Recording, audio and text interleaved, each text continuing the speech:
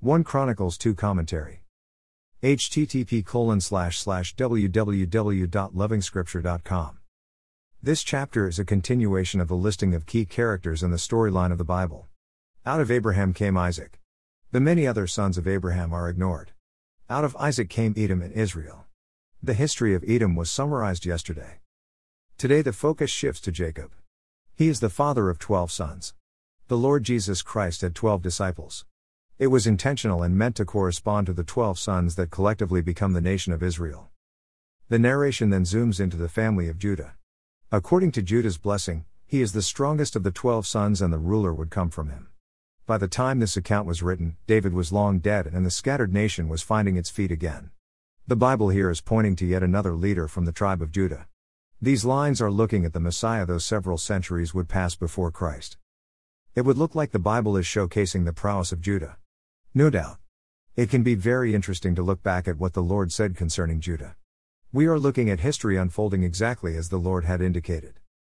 The scepter will not depart from Judah, nor the ruler's staff from between his feet, until he to whom it belongs shall come, and the obedience of the nations shall be his. Genesis 49:10. NIV. Notice how the Bible unashamedly highlights Perez and Zerah as children of Judah's daughter-in-law, Tamar. The law would specifically highlight this kind of relationship as sinful, yet Judah and Tamar would become key ancestors of the Lord Jesus Christ. The Lord creates righteousness out of sinful humanity. No one is excluded from this glorious hope.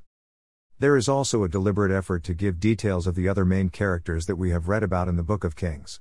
So we know how Joab, Abishai, Asahel, and Amasa are related to King David. Notice how the Bible lists the sons of Jesse. David is listed as the 7th son. The order of listing, and the emphasis on who was first, second, and so is intentional. The blessing of the Lord didn't follow a natural route by landing at the top. The saint is taken back to the book of Samuel. It is a moment when the great prophet Samuel learns that the Lord looks at the inside and not at the outside. The opening chapters of Chronicles have this rare beauty about them in the way they draw us to specific points in the scriptures. The narration would again zoom into David's line, but that is for tomorrow. More resources visit http://www.lovingscripture.com.